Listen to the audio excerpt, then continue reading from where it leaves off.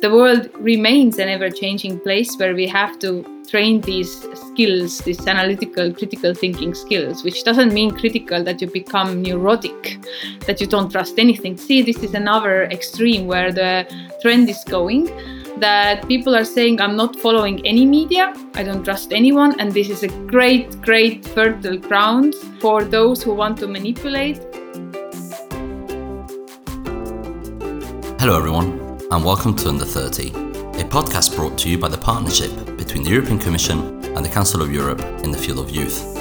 I'm Ismail Paisivico, and together with Lana Bazic, we'll be hosting this episode. We hope you enjoy.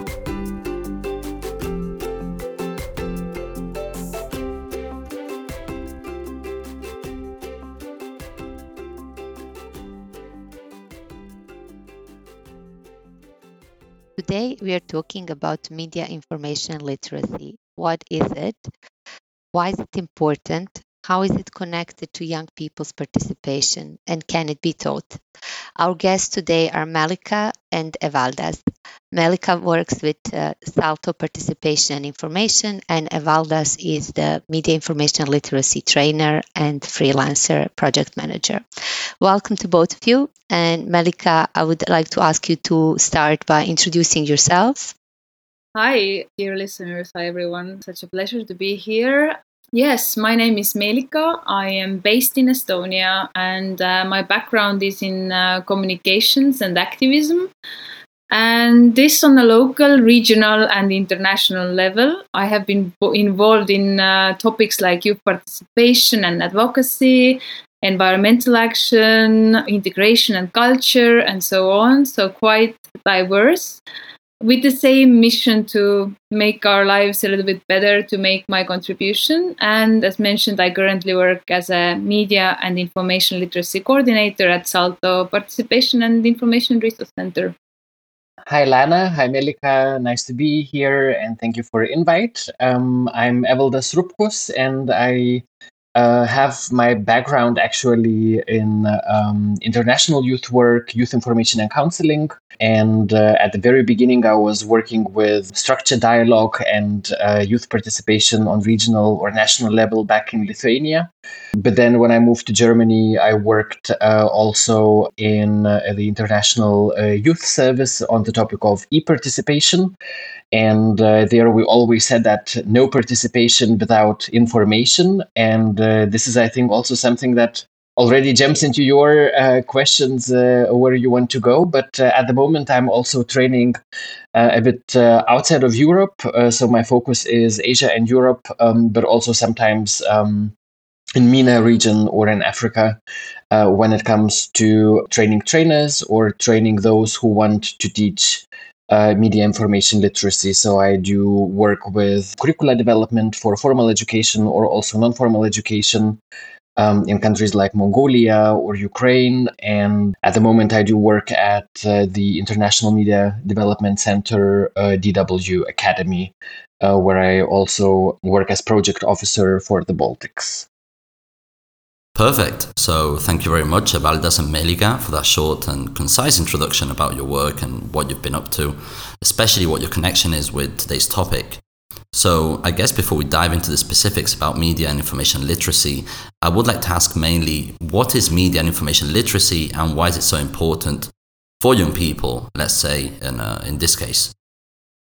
Yeah, I will leave Evaldas to talk about the official, definition, but I like to introduce MIL or media and information literacy as a survival skill.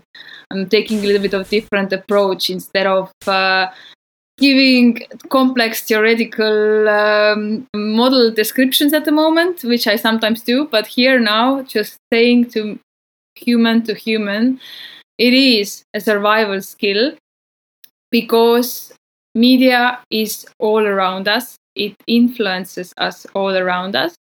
And without knowing how to find information, critically analyze information, to use information and act in a good way with information, I would say it is rather impossible to thrive as a human being in nowadays society. And we are not just talking about the complex challenges of social media or technology, but all levels of starting how do we make our consumer decisions? What do we buy or don't buy? Based on what?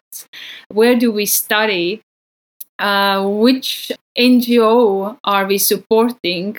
Do we feel that climate change is a hoax, or do we believe that it is not? Are we having mental issues because of excess of information, or because we don't feel that we have access of information? So information in a way is all around us, but we now need competencies and skills to navigate in this world. So it is a survival skill for us to thrive. That's how I would define what media and information literacy is. And naturally, the topic is extremely wide. It is connecting and touching base with human rights issues, democracy, also gender studies, very, very, very much connected with MIL, whether we naturally critically analyze information, how do we analyze, the biases are involved, psychology is involved. It is really sort of interlinked with all aspects of human life. That's how I would explain it, but Evaldus can give the official description and more for sure. Well, it's easier said than done, because I think there are many different descriptions and definitions of this term. There is also a big fight whether we call this MIL, media information literacy, or whether do we talk only about media literacy, or maybe even digital skills. So there are different definitions that in the end up having more or less the same effect, or ending up, being really very close to each other and actually interlinked. So I don't think that it's so much of an importance now to agree, which of the definitions do we take. I do like the one that UNESCO is trying to promote, and this is also what we at EW Academy do quite a bit. So this is the so-called UNESCO's composite concept of media and information literacy. And exactly as Melika said, the most important part is that it encompasses more than only information disorder or only news literacy, what most of us actually mean when we talk about disinfo, misinfo, and or fake news, as they like to say, which we don't like to say because they are no news at all. So this is exactly the thing, that the field is just very broad, and that's the first challenge of it, to really explain and sell it simply. Or as I say, we really need to make MIL sexy again, to quote somebody whom we don't want to quote. So this is indeed the thing that we need to consider in a bit broader sense. And Melika already mentioned some core competences. I would maybe like to point out a couple of other aspects, that we're not talking about media professionals here. Media information literacy is meant for everybody. And I think latest infodemic, now the war in Europe and hybrid information warfare, all of these aspects just prove how life-saving this set of skills can be. And that's why it is, particularly in the reality of user-generated content, where we don't have anymore one broadcaster who is fact-checking and, then providing us with the information that we should use to make informed decisions. All of us suddenly can create content, and all of us somehow is supposed to be able to have the skill of creating, and is also getting this huge megaphone to broadcast his or her ideas, which is, of course, a great chance for everybody who wants to get involved, everybody who wants to be active, but also it is connected with a lot of responsibility. And these are exactly the aspects that we try to point out and to underline, because this is not only a skill, it is also a privilege in some regards, particularly with people who still are lacking also the basic literacy, which is also part of the media information literacy. And next to that, you can also add aspects like digital literacy, ICT, information safety, news literacy already mentioned, but then also film, book literacy, We talk even about advertisements, marketing, also new or alternative media like VR or AR, XR. All these aspects are actually covered, including also aspects like copyrights, how to research for a good and fact-checked piece of research. So all of these aspects are actually covered by the term, and that makes it, of course, very complex, but that also makes it very interesting because we have much more than we think that we're talking about. Thank you both. It sounds indeed like a very complex and interesting topic. And while you were both speaking, the first thing that came to my mind was also the question that you both mentioned about the digital literacy and digital skills. And this is something we explored quite a bit at the Youth Partnership, which has a lot to do also with the access and the digital gap and inequalities. But really, the first kind of red flag or exclamation point that comes to my mind when it comes to media information literacy is critical thinking skills, because this is essentially what you're mentioning, that people are able to really process everything that is coming their way, analyze it, and kind of distinguish what type of information is true, how it affects their lives, and how they can use it. So is media information literacy basically just teaching young people how to think critically about everything that is out there in different spheres, digital spheres? Well, if I may, I think it's not only about thinking, it's also about writing in terms of media messages in very general terms, also, I don't know, not only writing as a post, but writing by creating a photo, a video, or anything of that kind. So it is, it really comes to that. Melika, what do you think? Yeah, I always have a little bit of issue when I know this podcast is under 30, but I also know that when we are talking to young people, what they should know and they should do, then I see a huge challenge throughout generation. This is definitely intergenerational challenge and needs, and the educators are also struggling, because none of them have been trained to deal with nowadays challenges and nowadays obstacles. When they received their education, the world was a different place, and it is changing super quickly. So I would say that it is absolutely a topic where we should not go to the way that we have to educate young people because they are the future of whatever tomorrow. They are here right now, and in some aspects they are smarter and more qualified than people in 40s, 50s or 60s. Even though they have less life experience, they have specific experience. That doesn't mean that just because they know how to use all platforms, they have all the knowledge. But I see that we have to have this conversation more and more from the intergenerational point of view. And critical thinking is absolutely something that is also, I think, something that has always been valued and needed, but in maybe not reflecting in all the school systems, where knowing facts has been put into high position and learning them and remembering them, but the facts, not facts, but the situations are always changing. So the analytical skills in general, I think, are becoming more and more valuable. The world generally is getting more complex. This means that also for the educators, adults, parents, grandparents, the world remains an ever-changing place where we have to train these skills, these analytical, critical thinking skills, which doesn't mean critical that you become neurotic, that you don't trust anything. Because I see this is another extreme where the trend is going, that people are saying, I'm not following any media, I don't trust anyone. And this is a great, great fertile ground for those who want to manipulate, take them out of all the media, make them distrust everything, and you also have the control. So I have the feeling that it's just in so many levels we need to start putting more effort on critical and analytical thinking in schools, in non-formal education, and in all age groups. Allow me to play now here more of the devil's advocate and pick your brains. Because when we're speaking about critical thinking and to teach young people media and information literacy, for instance, some might be skeptical. We were just saying now that we should be skeptical about who's teaching us what and who's telling us what. So how can we bring up that conversation with young people that might be skeptical of ourselves, maybe, of the people here having this conversation right now, saying you need to be critical, stop being biased?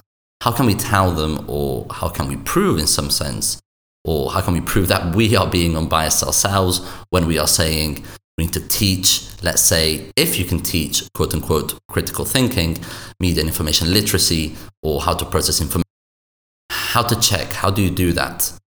Well, Evaldas, you were saying that you didn't like the term, but for lack of a better one, fake news and misinformation and all of this. How do you bring up that conversation with a young person that maybe just says, well, who are you to teach me how to be critical or think critically or how to know what's true or false? How do you bring up that conversation with? Yes, well, I think if we come back to the core, whether it's possible to teach, I think then the question is whether it's possible to teach reading or teach anything, because this is just one of the skills that can be taught, and that's obvious from all of the projects that I have seen, or also in some countries we do have media and information literacy as a part of a curricula, either integrated in existing subjects or as a separate subject at school curricula, and that makes a big change. For me, one of the aspects or one of the proofs maybe for that was also the resilience of Ukrainian population when the war has started, because since 2014, there have been several resilience strengthening campaigns and initiatives running in the country and in the region in general. And I think that we would have seen, or we have actually seen in 2014, a totally different response compared to what we have seen in 2022. So, of course, it's also, very hard to say that this intervention was responsible for the result, but I do believe that it does have a huge effect. And we really need to be patient with ourselves and in this field, because still we're talking about literacy. So we are in effect talking about education. And as we know that any changes that are being done in educational systems, curriculums, whatsoever, takes quite some time, until you can really feel the effect. Melika has mentioned before the ever-changing world, and I think that that's particularly relevant to aspects that are connected with the technology. But when it comes to the core or to the basics, particularly to critical thinking, I don't think that this changes that quickly. I do believe that there is quite a simple and quite a basic set of also questions that you can ask while analyzing any of the media messages, starting with the author, with the source, how many of them, who are they, and so on. So really, these things are an easy start with any kind of media, whether it is now the new TikTok or any other, newest en vogue social media or any other technological development that is, used by any young people, a young person, and no teacher knows about it, which is normally, the complaint that those working with youth workers and those who are teaching young people get quite often, that older generations just feel a bit overwhelmed because of this technological development. But I do really, really try to say, keep calm and just continue doing your job, because you are not without a reason here. A bit more maybe, or some other things that young users are not necessarily aware of, including legal aspects, including red lines, and including also mental health that has also been mentioned. So I think there are, a bit more to this than only always talking about the speed of technological developments. Yes, that's exactly what I would also say, that I think teaching in general is going into direction where you are not the encyclopedia yourself, but even for a teacher, it becomes more and more relevant to be able to find resources and quality resources and to use the methodology to support in someone learning and finding out the answers, not telling them. And this is also, if anyone would ask, okay, how can we trust you? I would say you don't. After all, you do the fact check, you check who these people are, what have they been doing, with whom have been they associated. And if you don't have the time, you can check any other resources, which of course you can also question, because this is very typical amongst scientists, that somebody comes up with a theory and the others are opposing that theory or criticizing that theory. But as normal people don't usually have the time and resources to do so, I think it's just really helpful to be aware about your own biases, because apparently we all have about 180 cognitive biases, which means that all our decision making is already biased, even those who are teach. And if there is any mill expert who says, I've never clicked on something or liked something or shared something ever, then there is a bias there. The honest ones are saying that sometimes I'm struggling. Sometimes I don't know if this is true or not, or I have to admit I didn't have the time to decide whether this is true or not. So the biases are out there. And for instance, the most common among them, which are impacting us really a lot, is that we tend to believe information that comes from the people we trust. Also, we like more people, or we trust more people who think the way we already think. So we are actually not so interested in getting a completely opposite idea to the one that we already believe, no matter whether it's true or not. And generally we cling to the information we think is true, even if it's not true. This applies to all human beings. You can be aware about those things and then be more critical to yourself. Okay, is this because I really like this person and I want to believe that person? Or are there some other arguments there? And just as the skill of argumentation is really old, and this is, like Evalda says, also still very helpful. Yes, and if I may add at this point, this also explains the phenomena of narratives, and something that in most of the manipulative disinfo campaigns is being used or constructed. So that is exactly, the brain mechanism behind it. And that's why, a grandma who's coming from, who grew up in Soviet times now is much more receptive to some narratives that are being reconstructed back as they were in the Cold War times. This, I think, is a very easy example, and that helps us maybe to understand it, but does not make our life easier.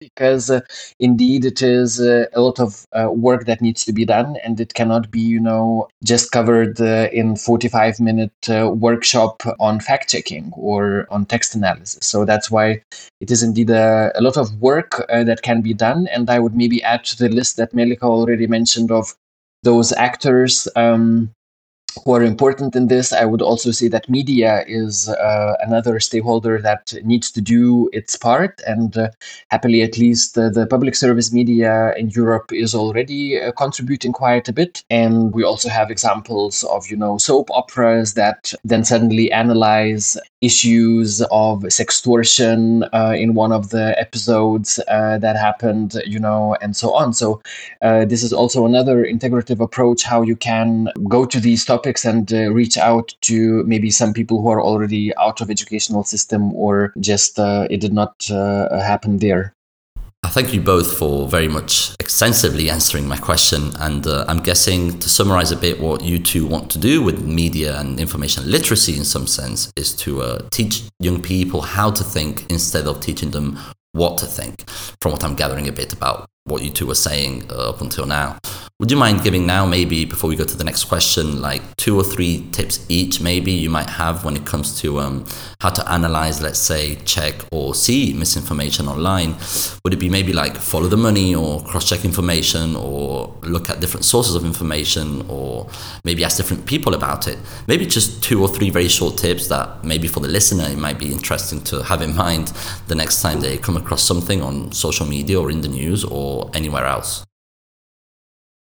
I think the checking the source, checking the author, checking the web link. If you're talking about websites, if it's proper website or is there a letter missing, this is something that many people know and we have briefly mentioned, not so specifically. But I like to ask the question, we don't know yet, but just asking it makes you think critically. What could be the motivation behind this story or post? And when we, even in our mind, list 3 various types of motivations, and one that we can immediately think this is something that is maybe bias, and then something second and third, the motivation behind, it could be financial, it could be political, it could be something else, is absolutely a very, very relevant question. What is the motivation? But maybe Evaldas wants to add something else, otherwise I'm counting them all. Yeah, so the question why, I think, is the strongest one. As long as we also understand the basic that any media message is being constructed. So this is nothing that is automatically true or false. It's something that is produced by a human being still. But the further we go, the more texts are also being generated by the artificial intelligence, and I think this might be another challenge we should really think about in the very near future. But to get back to really into the reasons and to just understand that most of the media messages are constructed in order to gain profit or power. And that, I think quite easily then helps us to just, get a bit more cautious, however, maybe not schizophrenic necessarily. Thank you both. I think we all spoke quite a bit about what it is and what we need to pay attention to, and then also how it should be promoted. And as Melika said, not only among young people, but also all generations, and especially on this topic. But how do you find it in your work? How easy or difficult do you find it in your work to promote the need to teach media and information literacy among different stakeholders? Because you mentioned the media, we also know there's non-formal education, there are teachers in schools, there are policymakers, youth organizations. So when you promote the need for this skill to be learned, do you find that it is easy to do so, or is it something that is still quite challenging? I think it depends a bit on the overall situation. And last couple of years have been quite, well, by not the best reasons, but because of them, have been quite easy for those who are working in the field of media information literacy to prove why do we need to do it. So it's, more or less also like in the youth field, it's also always the question whether it's unemployment that's leading the agenda, or is it the political participation that is leading the agenda. So depending on the weather forecast and the political and financial situation, that changes. So this is exactly the same also in the field of MIL, that if we have infodemic, meaning the COVID pandemic, and then, people suddenly drinking the disinfection liquids or anything because they read somewhere that this is exactly how you cure it. So here you go. And then, of course, latest growth maybe, or even, getting more of the disinfo that is coming because of the geopolitical situation.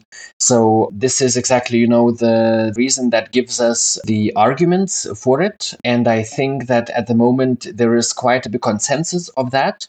However, I do notice that in these kind of hot situations, we tend to simplify the field of MIL to some very specific topics. So in this situation, particularly in Eastern Europe, but also Central Asia, we do talk quite a bit of information disorder. So, disinfo is the king, and it is, of course, the topic number one when it comes to media information literacy, because we just all see the effects of it very quickly and very strongly, because, democracies are being manipulated and endangered in its sense. However, when we then look back at our target audience, which in our case are mainly young people, I'm not so sure, how much of a 14-year-old is really burning for the latest political issue or the latest political scandal.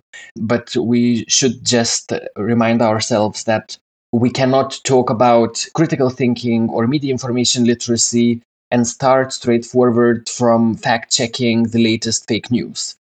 It doesn't make the difference that we want to get. We want people to change their way of thinking. We want them to get a bit more, critical, to ask this one more question, why? And for that, it is just not enough to only do the fact checking. You also need to look in the very basics, in very simple things, like what is quality information? How do I use information? How do I research? Where do I look for that? Thank you, Evaldas. Melika, do you have anything to add on this question or any other closing words? I think Evaldas summarized it really well. When we are talking about younger audiences, then I think social connections is really, really strong motivator to teach MIL. And with those ending notes, we have reached an end to our episode. Thank you very much, Evaldas and Melika, for participating in this podcast. And to all the listeners, remember that you can find more information about MIL in the description. Also, don't forget to follow us on Instagram at EUCOE Youth to stay up to date with all our future content. Thank you very much and see you next time.